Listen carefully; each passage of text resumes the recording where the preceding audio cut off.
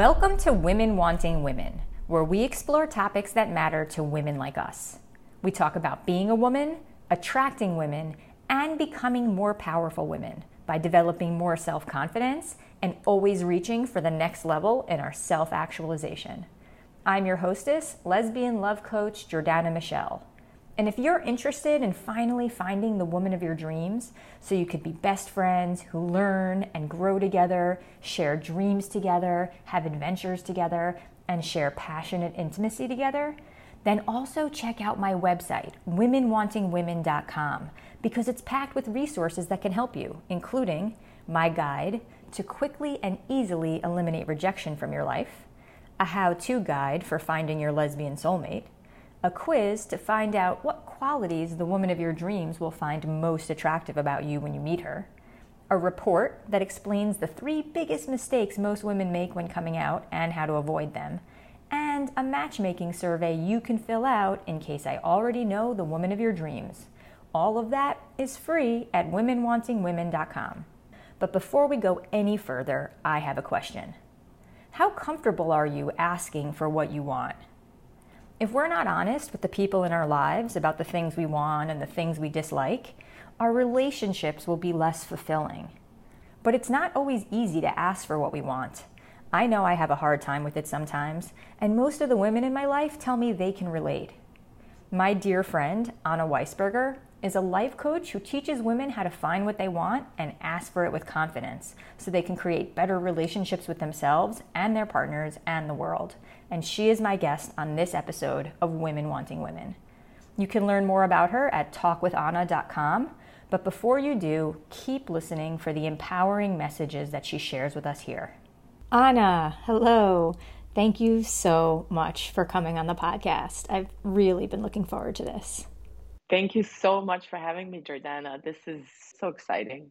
Anytime we ever get to catch up and talk, it always ends up turning into an epic conversation. That is true. And I'm really looking forward to be able to share this one with my audience today. So let's just start with, can you give some of your history, an introduction as to who you are and what you're up to and how you got here? Sure. Thanks so much. So my name is Anna Weisberger. I'm a certified life coach, and my mission is to help women create great relationships, primarily with themselves, but then with their significant others and the world, really. I specialize in working with women who are struggling with dating patterns or going through a divorce or a breakup. And the core of my work lies in mindset shifts and manifestation techniques. As far as my background goes, this is not what I started off as. I went to school in Belgrade in Serbia, and I have a master's degree in Scandinavian languages and literatures from the university in Belgrade.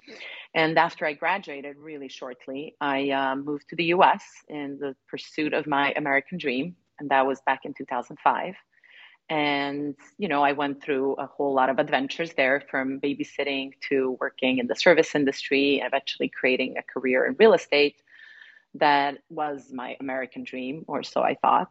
And at a time when I was really peaking in real estate and I was married, I just started getting this feeling that this really wasn't it. And it came with a lot of guilt, first of all. It came with a surprise, and then it came with guilt. And that got me on this road of, self-discovery. I started going to therapy, and I started joining women's groups, and I had a coach, and I started meditating. And all these shifts were slowly bringing me back to myself. And what I realized was the dream that I was building was a great dream, and I'm really grateful to have accomplished it, but it wasn't coming from inside of me. It was coming from, expectations that were put on me, that I put on myself. But I wasn't really honoring my true nature. And I wasn't honoring my true nature when I was picking my partner, the man that I was married to. And I wasn't honoring them when I was picking real estate. And it all became, hollow. It's so interesting. While I was pursuing something, just the pursuit and, the promise of what it's going to be was giving me the strength to continue and to go through the hard times.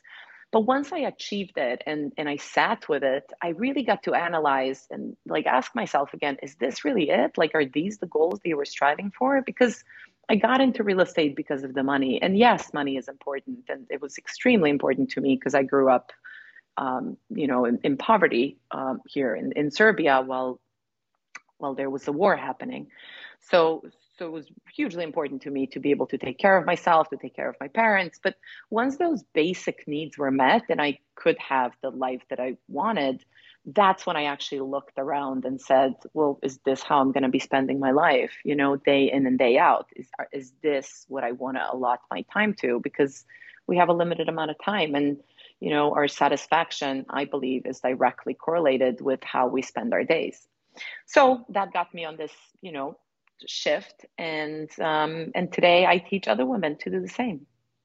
Yes. When we first met, you were right in the middle of that. You were in the middle of your successful real estate career. You were still married at the time. And I remember the real estate professional that you were at the time.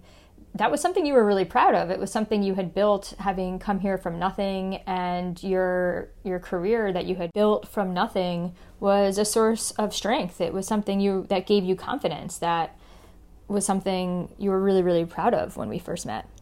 Yeah, absolutely. Even though that didn't end up being my end career, it was a huge stepping stone to where I am now, because I feel that as long as I was pursuing that, there was no room for me to look inside.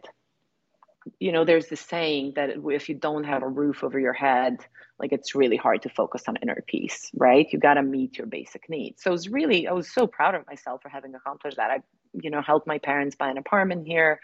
The years after I quit real estate, I was living off of those savings that I had made. So, but the thing is also this, being real with ourselves. How do I put this in the best way? So although real estate was meeting a bunch of my needs, there were ego needs, and that's okay. Like we're allowed to have ego needs, but there is a lot more than that. And to me, to leave that career that was so accomplished, and I was very respected in my field, and there was nothing wrong with it, quote unquote, but inside that wasn't it. And there was also a growing desire for me to come and go in New York, like to leave. And you also met me while I was in Florida. I was already exploring that. And, staying in real estate wouldn't give me that freedom. I really needed to shift so that I can just keep honoring that little voice inside. Have you read the book Alchemist by Paulo Coelho? I have, yeah. Yeah. So that was one of my favorite books growing up. And it still resonates. He says that you should follow your heart. And there's this guy who's, what's the word? He takes care of sheep. He's a shepherd. There's this shepherd, and he has a perfectly okay life taking care of his sheep. There's no big worries, but he keeps having this dream that there's a buried treasure somewhere. And, he finally sets off and goes on this adventure and runs into a million other places where he could have stayed before he reached his treasure. He meets this woman that he falls in love with, and he's tempted to stay. And even Fatima in the book, says that, she encourages him to leave. She says, if we were made of solid matter, then you can come back to me after you've fulfilled your dreams. But this is important to you, because what she says is, if you stay, you'll always wonder what if, and you may end up growing bitter and angry at me because I held you back from that dream. And so that book stayed with me, and that's how I try and live. If I hear a song in my heart, I'm just going to go after it. And especially if it's getting louder, because that's the only way to live, I think. And so real estate for me was just a step towards this. I have so many comments, but to start, it takes a certain type of person to leave your country, to leave your home, to leave your family, to leave everything you knew and go someplace totally unknown. So fundamentally, it doesn't surprise me, because knowing you're the type of person who, once having built what you built, when you found you weren't satisfied with it, even though it was comfortable and stable, like like a home country, you weren't afraid to move forward in pursuit of something better because that's just the kind of person you are. It's a quality of fearlessness that not everybody possesses. It's a pretty extraordinary thing. And it's especially relevant in the queer female community because so many people, I get emails all the time from people who live in very remote, small places where they feel that finding the love that they want and the relationship they want is a lot harder in that place where they are, in the small village or town or city where they are. You know, you said that going out and seeking your treasure is the only way to live, but there are a lot of people who don't know how, that they don't have that. That's not like their obvious response necessarily, or that's maybe just terrifying. So many of the people who write to me, they report feeling very stuck where they are. So if you have any thoughts for women in that kind of situation, or if you could share maybe how you get yourself to think that way and be that way. I mean, if I have any idea for them, I think that, courage is necessary for this, obviously, but I think that the best way to live is to keep connecting with your inner self. It doesn't mean that it's the same route for all of us, right? Not everybody has to leave their hometown. Not everybody has to, maybe the women that you're talking about, just to come up with practical solutions, maybe they can, there's so many ways to connect online nowadays, right? So you can see the whole world is your oyster in a way. And when they find the connection, that's when that courage would set in. And, you have to be curious and open and pursue the thing that your heart really wants. But my advice would be to just do everything you can to keep connecting with yourself inside, because we have so many, especially some of your listeners living in these small areas. They're probably facing a lot of pressure from the environment. Maybe they don't fit into what is acceptable, or what is desired, or what is labeled as good, and that can really distract you from your own personal legend, the way Coelho says it in his book. But I think it's really important to do all you can to make yourself stronger inside, so that you understand that you matter. Your dreams are there for you. Your dreams are there. It's not by accident. I have mine, and Jordana, you have yours, and everybody has their own. And it is our job, I think, in order to be happy and to be fulfilled, and to be able to then be a good person in the world, to follow these dreams, to do whatever is necessary to hear that voice inside of you better, and to quiet the voices from the outside environment that are telling you that certain ways are the ways, even though yours way might not be those. So my encouragement would be that you trust yourself, you trust that voice inside, and you do all you can to nurture it. Like I sometimes say to my clients that, try and act as if you are both your own child and your own parent.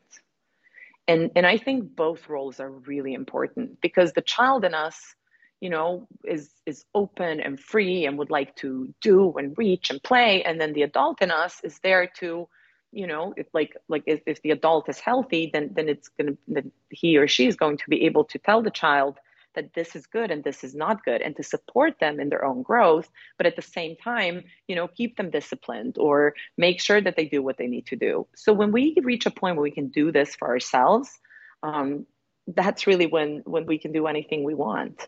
If we can reparent ourselves in a way that maybe we weren't parented when we were young, in a way that we desired we were, I think that gives us the courage and the strength and the fire behind, all the tasks that are maybe difficult for us to go through in order to reach the dream that we are wanting. Yeah, totally.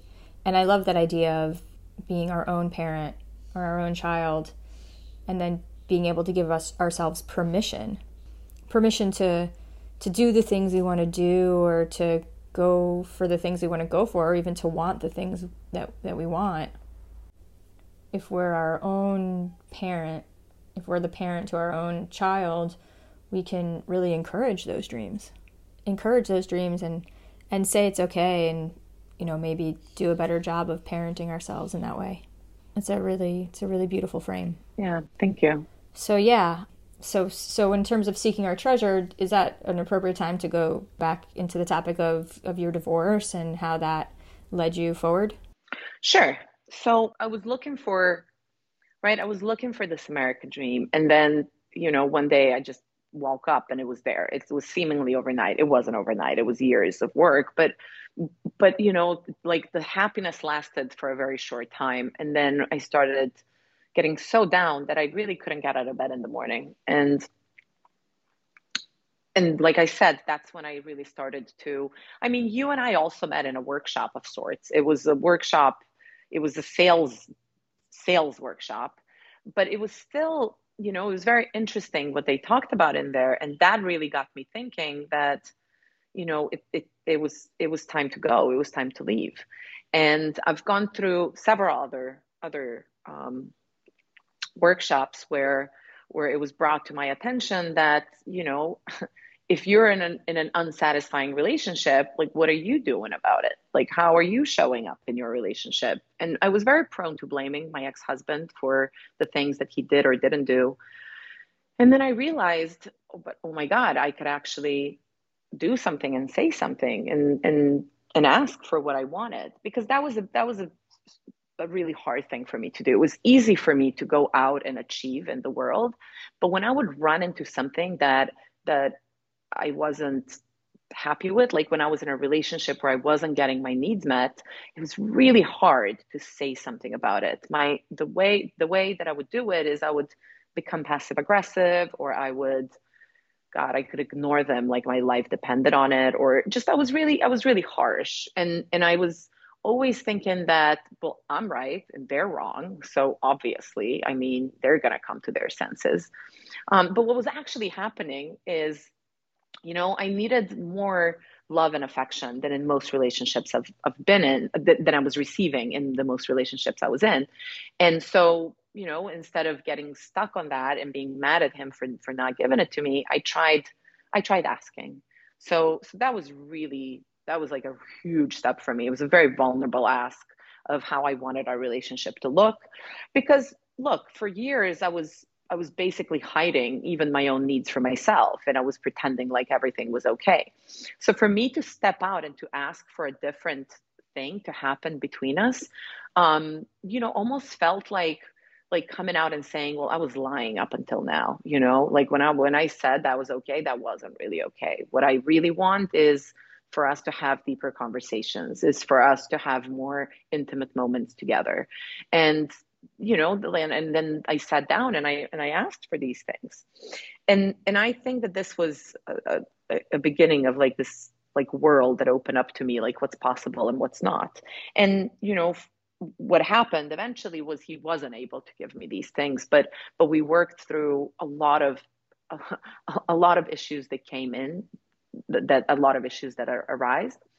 And towards the end of it, so this is another thing I learned: you ask to get your needs met, and and you see how the other person reacts on the other side. And I learned to, this is one of my favorite things to say, is that I strive to be committed and not attached. So I started being committed to that inner child inside of me. I started being committed to hearing what her needs were and to ask to get them met. But I wasn't attached in regards to whether I'm going to get them from this person or that person or myself. But I would ask, and then I would observe, and am I getting it or am I not getting it? And then I would just get silent and quiet and sit and see how the other person shows up. I think that's such an important thing that I think it's important to just stop and highlight. Yeah, please. And especially in the dating context. Because it's an easy habit to fall into when we meet someone and we're attracted to them or we're excited about them. It's easy to fall into the habit of looking at that person and then hoping that they're going to be the one that comes along to meet all of our needs, and working really hard at trying to make them like us enough to get that to happen or to make that work. As opposed to saying to ourselves, yes, I have needs in a relationship. Yes, there are things I want, but actually I'm sure that eventually someone is going to come along who meets those needs, and actually that's going to be amazing when it does. And so since I'm so confident that it's eventually going to come along, we can be more neutral. We could be more neutral about who it is that meets our needs, because it doesn't actually matter who meets our needs. What matters is that our needs get met. So as long as we remember that eventually our needs will get met, then we don't have to put so much pressure on any one connection. It doesn't matter.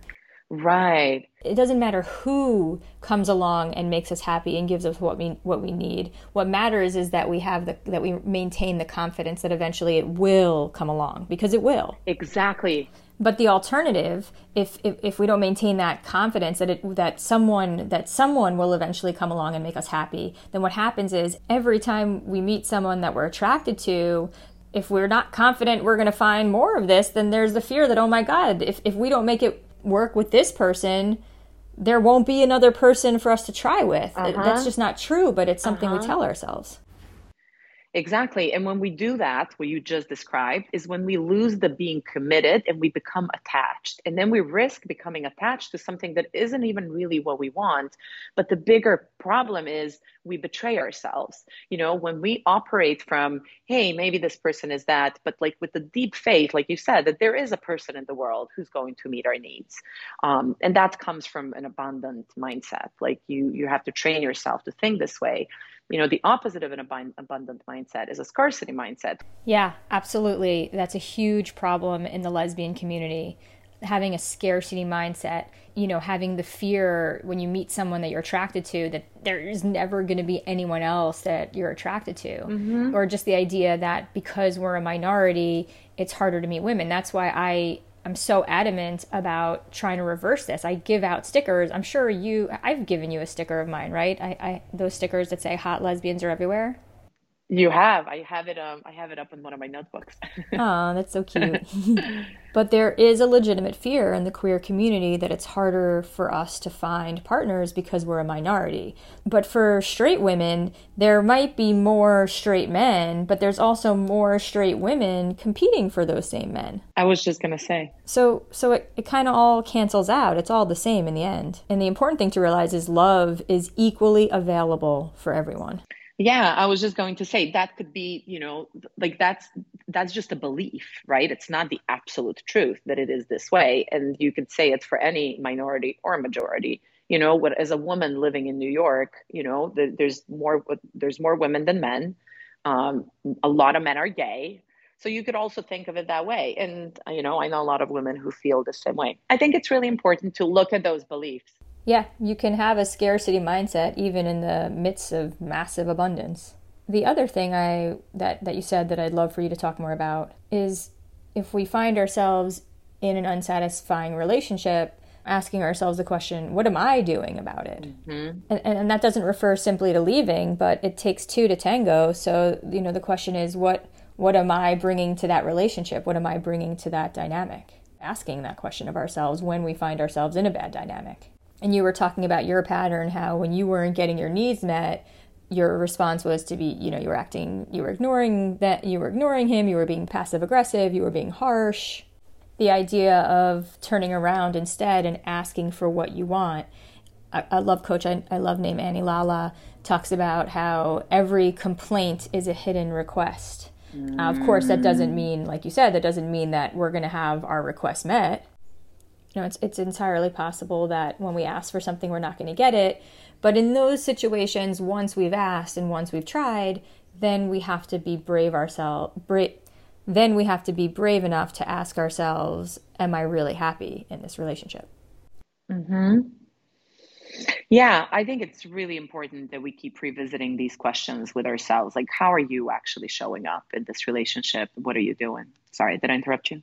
No, I want to get more into that. I think what you're talking about is really important because forget just leaving the relationship. You know, long before that happens, there's a lot there's a lot we can do in terms of the part where we're asking for what we want and when we're asking ourselves these questions. That there are so many things we could do. I know you spent a lot of time learning from Mama Gena, and she brings a lot of really interesting ideas in terms of thinking about our own energy, in terms of our own turn on, as she calls it. Do you want to talk about any of those things? Do you work with women on stuff like that? Yes, I do. So a little bit about that is that, Mama Gena teaches pleasure as a tool for getting to know yourself, and I think that that's brilliant. I think there's a lot of other crucial aspects too. There is, your own personal responsibility and your own personal discipline, but I do think that you have to be okay and comfortable. And first of all, that you have to know what you want. And she does a great job in helping you discover, like going through different exercises where you get to see what you like. How do you like to be touched? How do you like to be talked to? What things are actually important to you? What things are actually important to you, but you haven't said them out loud in a long time because maybe 20 years ago, your dad said that was stupid. And now you're sitting there with all these thoughts and they're bugging you because there's a world inside of you that you're just not honoring, right? It's the same analogy as that heart that whispers to you in the book. That's actually a really important question. Everyone should stop and ask themselves that. I think that's a really important thing to think about. What in the world, did you have that used to be important to you that someone then said was dumb or silly, and then because they said that, you stopped letting it be important to you, or you let go of it because of that other person's opinion? Yeah. Yeah. And what's like somebody had said it a long time ago, or somebody acted in a way that seemed, maybe you came home and you sang like a song when you were 7 and your parents laughed and nobody even said anything, but they laughed. But in your head, you created this story that you're never, you're not a great singer, or it's silly for you to even try anything. Maybe you do have a great voice, and maybe, like I said, something happened a long time ago. Maybe they said something, maybe they reacted in a certain way. But then because of that, you started building this story, and then it becomes you who are telling yourself that you can't. So those are really important blocks. And what's so crazy about it is that the reason that they might have laughed in the first place could have had nothing to do with you. It could have had to do with something that happened before you even walked in the room. There's no reason at all for us to think that the reason they laughed is because we're not a good singer. It literally could have been like the song that you sang reminded them of a private joke that they were laughing about, sometime before. It could have had nothing to do at all with your singing. Or maybe they thought you were cute as a button. Imagine like a 6-year-old coming in starting to sing a song. Do you know how many times I've laughed at a child, on a TV or whatever? But, and also knowing this, like if it's a child I know, I make sure to give them a hug and to say, oh my God, that was so cute. Because it might have been a complete opposite from what you thought they were saying. And yet, you built up this whole story. Yeah, it's crazy how we do that. It is. And, and then that leads to a whole slew of other problems in life, like for me, not being able to ask for what I want and things like that. But, what Mama Gena taught me was that, like, be in your own pleasure. Because when we are in our own pleasure and when we believe that we deserve, we will do all these things that are good for us. Even when I was starting to ask for what I want, it was clumsy. It wasn't always great. People will get mad at me. Like, what are you saying? Like how, I remember once I was trying to use something that I've learned somewhere. I forget where it was, but Mark and I were driving, my ex-husband and I, and he was usually a great driver. But like we were in Manhattan traffic and we were crossing the bridge somewhere and he was a little nervous. And when he's nervous, I would get nervous. And so we were like really close to this car. And so instead of like bursting out, like what I would do in the past, like, oh, watch it, or how are you driving, or whatever I would say, I'm like, well, let me try and like phrase this in a way that like, so what I said instead was, when you drive like this, it makes me feel unsafe. And so even though my intention was to like, to not blame him, but to just voice how I feel when he does that and to, make that, like, that was even worse. I remember him turning around and being like, really, really, this makes you feel unsafe? And really, he's never like been in an accident, like none of that. But like what I'm saying is, you try and honor yourself. And in the beginning, it may not be great, but you keep practicing. And then eventually you'll really get to a place where you can ask things that you want and be okay with it and be okay with however people react. And you're going to be more skillful at it too. Yeah. When you talk about that, the changes you were making and your husband's reaction to it, the fact that within your relationship, or what he was used to in the relationship, was you not asking for things, and then suddenly you started asking for things in a different way, and it was uncomfortable. That makes a lot of sense, because there's a quote I really like from this teacher, Wyatt Woodsmall. He says that people don't like it when you change, because the things they do to manipulate you stop working. And I mean, it's not that, it doesn't mean that he was manipulative, but the dynamic of the relationship changes, the balance changes, which isn't comfortable, because, you guys have kind of a set balance. And if suddenly you want to start shifting around, it changes the balance, and it can be really, really uncomfortable for people. But then that actually reminds me of another quote, which is that being outrageous comes with great personal freedom. In other words, if when we meet people, we can be totally, genuinely, authentically ourselves, then that becomes the baseline of what people expect from you from the start. So if right off the bat you say what you think, and you ask for what you want, and you behave how you like, and you reflect what's genuinely there for you, then that's just what people already expect, and we can continue being that way, which is a lot easier than if we start off kind of people pleasing and behaving in a way that we think others want us to behave, and then we have to create difficult conversations in the relationship when we start wanting to ask for something different. You said you felt like you were lying, like you weren't asking for what you wanted, but then when you started asking for what you wanted, it felt like an admission, like you had been lying all that time. Yeah, exactly. Oh my God, you nailed it so well. And we talked a little bit earlier about, coming from an abundance mindset and coming from a scarcity mindset. And when I met him, I was really scarce. I was feeling so lonely in New York. I felt like, like I missed home so much. I haven't yet started real estate. I felt lost. I felt like I wasn't really sure, and why am I even here? And I really craved partnership. And so when he came along and said on our first date, "I think you're the one," although that was a little scary, like, what, how does he know I'm the one? There was also a little like wow, really? He's like willing to choose me right now, and to say I'm the one. And that, even though over the next few months as we were dating, like our differences were starting to show up, I would never ask myself, well, are you going to be okay with this? I was more asking myself, well, is he going to be okay with me? And I kept trying to be a way that I assumed he would like me to be. And so that's the pretending part, right? And I wasn't coming from a bad place. I wasn't trying to deceive him. I was just, you wanted love, you wanted partnership, you wanted connection. Looking for love. That was where you were. Exactly. But I recognize now that those steps weren't the steps that would take you to love. Yeah, and you were young. You were in a totally different place in life. You weren't the confident woman that you are now. And you're really not alone. For a lot of people, someone choosing us, the fact that Mark chose you, the fact that you knew this was a place you were safe, that this was a relationship that was available to you, that this was a place, this was someone that you could let yourself be loved by.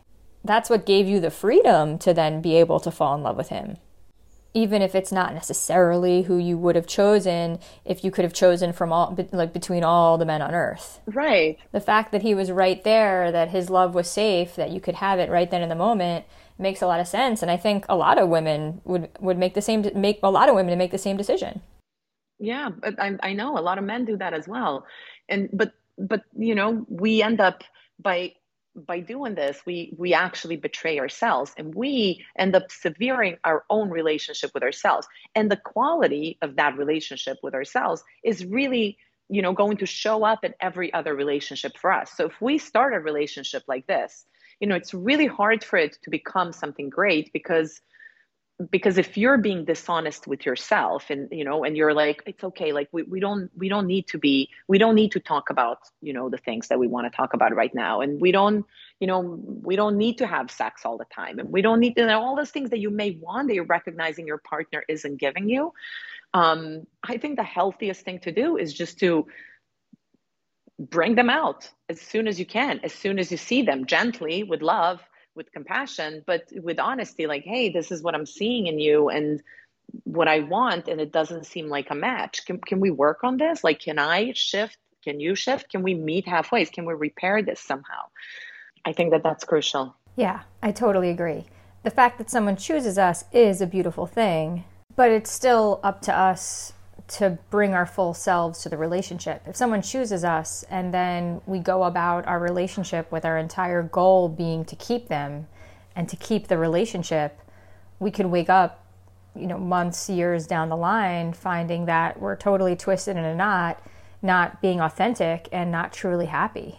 Whereas if we started the relationship when that person originally chose us, with that same exact person, if we're more honest about who we are and what we want and our desires and our needs, and also the things that we're not happy with, being verbal about the things we're not happy with when they come up. And it's even better if when we're expressing those needs and wants and our frustrations when things aren't great, if we could do it in a way where we're not complaining, but we're asking. Those are the sorts of things that are in our hand that can make the difference. We could meet the exact same person. The exact same person could choose us, and depending on whether we're willing to do the communication and the emotional, and have the emotional bravery on our end, the question of whether or not we're willing to do that can make a difference in the entire relationship, the kind of relationship we have with that person. Yeah, I think the choosing is the key word here. Of course, you want to be with somebody who chooses you 100%. But the question is, have you chosen yourself before that? Like, that's really it. If you choose yourself and then you get chosen by somebody for doing that, yes, and they have chosen themselves and you choose, that's it. Like, that's the relationship that's going to last, to survive, to give us the peace and the freedom and the love that we're craving. And a powerful way we can choose ourselves is by understanding our pleasure, discovering what brings us pleasure, discovering what our needs and wants are, because we don't always know. And it's a really valuable exercise to be brave enough to go through the process of figuring out what that even is for ourselves. Yeah. It's about taking personal responsibility and daring to find that out for ourselves. Yeah, absolutely. First comes the awareness of what you need, and then comes daring. I love that you use the word daring, and then daring to beat that in the world. I think I used the word because you used the word courage. So, yeah, that saying, they say that you can't change the people around you, but you can change the people around you. In the sense of, you can't change how they are, but you can change who they are. Like, you can let some people vibrate out, and you can invite some others in. You can't change the people around you, but you can change the people around you. I love that. That's a really cute one. Yeah, I thought of that when you were saying earlier. I forget what you were talking about something, and I just jotted it down.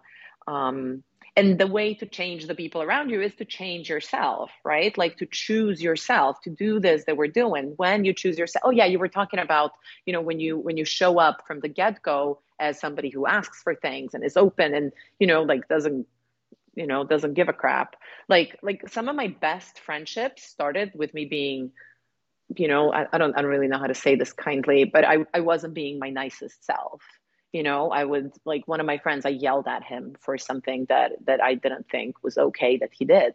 And, for years afterwards, I was a little ashamed of it. Like, I'm so sorry, Mitch, that our friendship started like that. And every time he laughs and he says, no, you really let me have it. I deserve that. Like, it's okay. When we're being, like, really outrageous with who we are, without, and I'm not saying, like, go out there and be outrageous and, like, hit the world, but really dare to say what's there for you. Who can't hear you can't hear you. Let them vibrate out. It's okay. Yeah, this reminds me of when I was 19, the first time a girl broke my heart. I didn't actually know at the time what I was feeling, that it was a crush. I figured that out later. But what I did notice as I was totally crushed by this girl was that I was imitating her.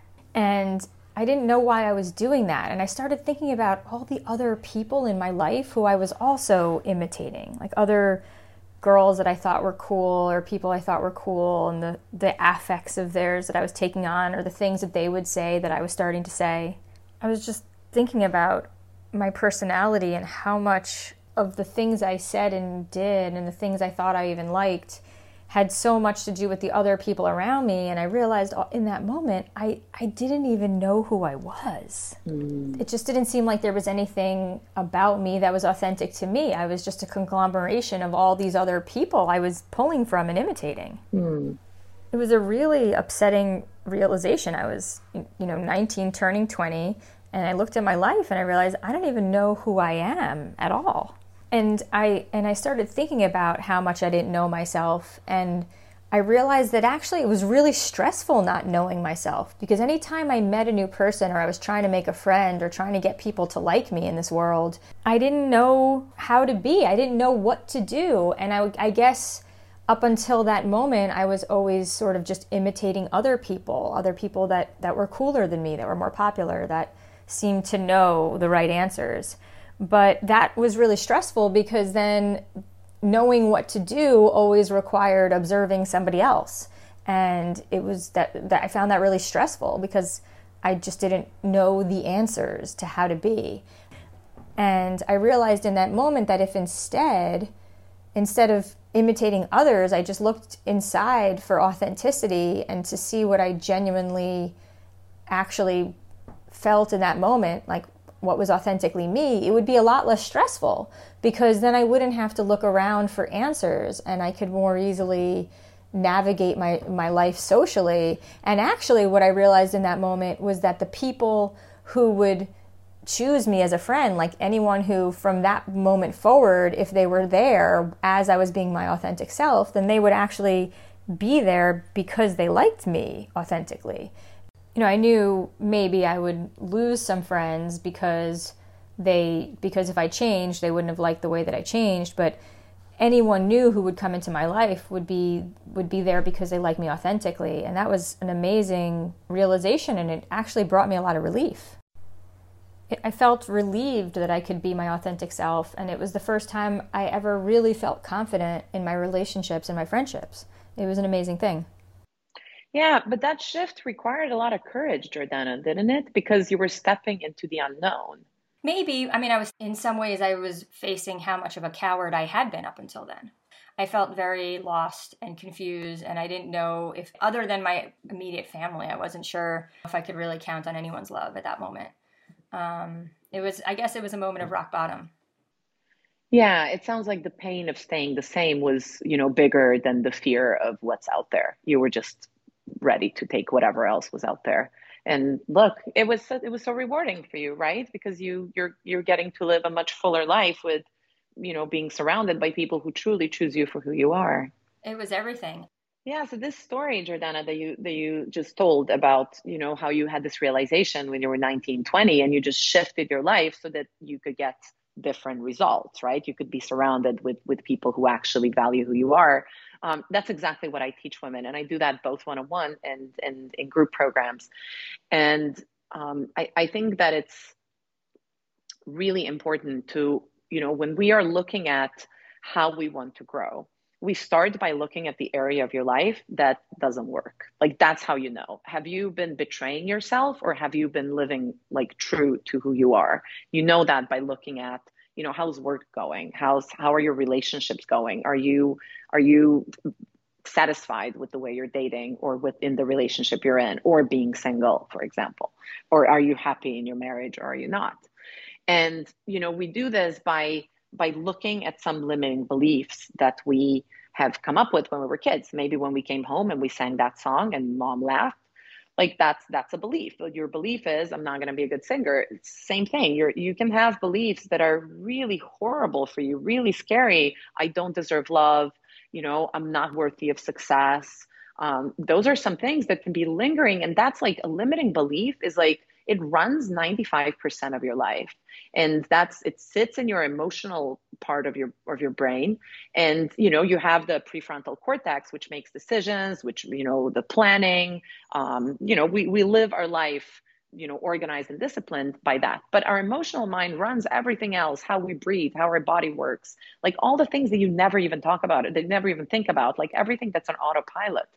And, you come and you bring this, like, your belief is like, it's like It's like a big box you're carrying, on your head. It's this heavy thing. You're not aware of it because you've been carrying it all your life, but it's a heavy thing. It's like a headpiece that you're filtering. It's like virtual reality goggles, and you're filtering all the things you see through those beliefs that may not even be real. Yeah, right? it's like an iron headpiece. You walk into like a date and you sit at a table, right? And you're wearing this thing, and it's everybody sees it but you, right? Like, I'm not worthy of love. And if you vibrate and exude, I'm not worthy of love, you're gonna be there and he's gonna ask, what do you wanna, what do you wanna eat? Right. And you'll be like, oh, I don't know, you decide. Or whatever, like it'll come out in little ways, and you will like you will act and move and speak in a way that gives off, I don't really deserve love. You're the most important here. What are you all about? What do you want to eat? What are your interests, for example? And when you vibrate that, the only people that are going to get closer to you are the ones that feel the same way. Yeah, you're not worthy. That's right. Let me go with you and let me show you how you're not worthy. So you're attracting the dates that are going to be going along with you being that way. Yeah, with your story that you like, carrying as a headpiece. I love this headpiece analogy. I might start using it. So yeah, this is, and then however much you're trying to change, however much you come home after that date and you say, well, this isn't really going well, or this isn't really what I want. So let me try something else. But until you look at those limiting beliefs and you see how really what needs to change is your own way with yourself, you're always going to be attracting the same things. So this is why I think it's really important to find, like, whatever your way is, like, find somebody to work with, or find a book to read, or start talking openly to your friends or somebody you feel safe about. And especially take out a journal and start listing what your beliefs are. Yeah. What do you believe you don't deserve? What do you believe you're not good at? We can't get rid of a limiting belief until we discover that it's even there in the first place. Yes. What are my beliefs about money? What are my beliefs about women? What are my beliefs about love? What are my beliefs about how women see me? What are my beliefs about how people see me? What are my beliefs about how I am in love? What are my beliefs about how I am at work? We walk around, so our entire reality is shaped by the beliefs that we have. And when so many of them aren't even true to begin with, and they're holding us back, it's really important for us to start to take stock of what's in there. Yeah, exactly. And journaling, like you say, is a really great tool, because sometimes when you put these things down on paper, you'll get surprised yourself. When you start writing and then you read what you've actually written, that's when you start getting present. That's when that blind spot comes into your view, and you actually have something to work with. Like, you start with, okay, this is the what's so. This is where we are right now. And what's so interesting as you start to read back those beliefs, what you're going to see a lot of is that's somebody else's voice. Where did I learn that? Oh, that comes from my cousin. That comes from my dad. That comes from my neighbor. That comes from my teacher. You could really start to look at what each one says and ask yourself, where did I learn that? And do I even have to believe that anymore? You really get to start to see other people's voices woven through, and how that helped weave your own reality. Yeah, and you can even take it a step further and say, yeah, this is, oh, this teacher said that. How old was I at that time? I was 9, for example. And then look at a 9-year-old. Would you trust a 9-year-old to like come up with a decision about like their life or anybody's life? No. And that helps. It helps to understand that, oh, well, this came from like an immature brain. It's not me. It's a belief I thought. That then, your beliefs become what you think about, and then what you think about becomes how you act. And then the more you repeat it, the more of a habit it becomes. And we tend to think that our habits are us, but they're not. And for us to change who we are, we need to just like take it back and start forming new habits. Look at the belief, change it, and then make it into a habit, so that you actually now have the freedom to be different. What is the biggest obstacles women face when they try and go through this? Well, it's themselves, first of all.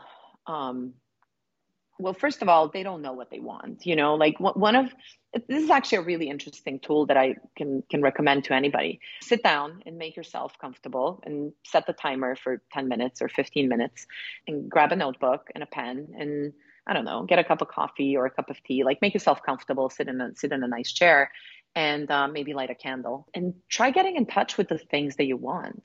Like write down this, like this, these are the things that I like, or And are you talking like material things? Are you talking on what want in what way? in every possible way. From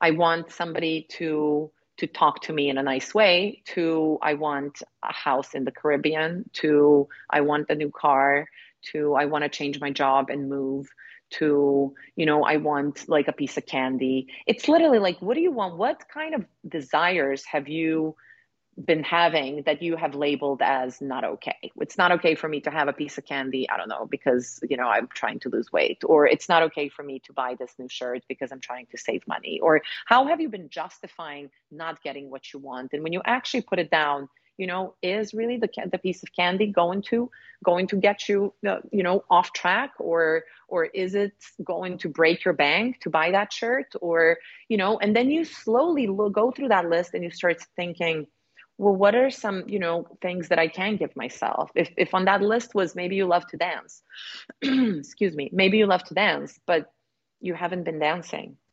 Maybe somebody said you don't have time for that, or you thought you didn't have time for that. And next thing you know, it's been 5 years and you haven't been out dancing, or you haven't like moved in a way. And then maybe you can just put on a song and start dancing. Slowly look at what it is that you want and see, well, which ones are easy to give myself right now. And by that, start rebuilding. Sorry, by that, start rebuilding your whole idea of what you deserve, what's possible, like where have you been cheating yourself out of joy, out of life joy? Because a simple dance can give you the kind of energy you need to then actually make that difficult call that you've been wanting to make in a sale, or to sit down and to do your taxes, or whatever it is that like that you haven't been having the energy for. If you shift a little bit, if you shift your approach a little bit into, well, how is this going to be pleasurable, and how can I give myself something as a reward for doing this, the more you can actually do. Does this make sense? It absolutely does. And when we're younger, we're not taught to focus on what our pleasures are. We're taught that the things we want, not only can we not have them, but most of the time they'd be bad for us if we were to get them. And it makes sense. I have 2 little nephews and a niece right now, and a lot of the time we spend telling them what they can't do and can't have. Because, especially with 2 little boys, they're lunatics. And so you have to do that. But that's also, I wonder what in the long term that does to a person. We all were raised by other humans that were trying their best. And we probably internalize a lot of messages about what we can or can't be, what we can or can't have, what we can or can't feel, what we should or shouldn't do.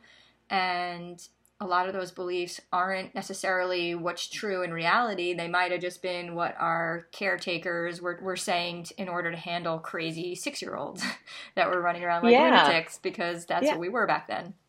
Well, yeah, I mean, it's tricky, right? Because the adult should teach the child how to act, right? Like you shouldn't be running around like a lunatic. But it's important that, as it's being taught, it's important to let the child know that you're not unworthy for doing this. This is just how you should act, and let me teach you, and it's okay, right? And to have compassion and patience for them making mistakes. But like you said, our caretakers did the best they could, and they came with their own programming, and that goes way back when. And maybe if I had a child 10-15 years ago, I would have been passive aggressive to them, because that was the way I was in the world, even when I had the best intention. And that would teach them something about themselves that probably wouldn't be my intention to teach them. But it's like, you install a program, it comes with a virus. The virus is, you either behave this way or you're not worthy. But that's not true, right? That's what we internalize as children. And that's why it's important, to be open and aware of yourself, so that, if you do have children, you teach them that as well. And now that we're trying to be our own child and our own parent, it's a great opportunity to, like you say, go back and look at all those beliefs that we currently hold, every one that we could possibly uncover, and ask, is this true? And does it serve me? Is it helping? Is it even true? But there are certain beliefs that prevent good things from ever happening. Beliefs that limit us keep us from taking the chances that will bring us to the new opportunities, that will introduce us to the new people, that will open the new doors, that will create the new opportunities in our life to have the things that we want, to meet the people that we want. So, if we are believing the wrong things, then we keep ourselves from opening all the doors. Whereas if we can start to look at those beliefs and say, hey, that was never true, right? If we say to ourselves, it's impossible to find love because there are no good women out there to meet, or because we're in a minority, every time you go on a date with someone you like, if you think that there's not going to be any other woman other than her for you to meet because it's so hard to meet women, then you're going to overvalue that one person. You're going to accept unacceptable behavior even if she's not making you happy. You're going to be more worried about whether she chooses you than you are about whether this is really the right person. And so a scarcity mentality leads to just more and more and more scarcity. And it's a big mess. It sure is. Yeah, that's that you're wearing that headpiece, right, on that date. Please choose me. Please choose me. Yeah. Yeah. And in the end, that's actually not going to make you happy. You might be looking for safety and security in that moment, but it's not actually going to bring you the long-term happiness. True, because the minute you actually feel chosen, you're going to start evaluating, well, is it really giving me what I want? And it isn't. And, again, if you don't get in touch with your true beliefs and you check back in and you find the courage to communicate these things, you're going to become either passive aggressive or straight up aggressive, or, you're going to start self-harming, or whatever it is that you're not in a fulfilling relationship. That's going to come out, sooner or later. Yeah, this is all really important advice, and it's important coming from someone like you who really has walked the big talk. I mean, you left your home, you've left your marriage, you left your career. You're not someone who's afraid of stepping away and starting over again. And so I'm really glad that we got to hear your perspectives. Is there anything else we didn't talk about or didn't share? I can't think of anything. I think that this was a really great conversation for me. I really appreciate all the questions that you asked, and all the ways that we interacted. Like, it's exactly like our conversations usually go. So, yeah, I think our message is clear, and I think that it does boil down to choosing yourself and self-love, and how can you be best for yourself so that you can actually choose what's best for yourself and walk away from that which isn't. That's really the point of it. Well, I love you, and I'm so glad for our friendship, and I'm so glad I got to share you with my community.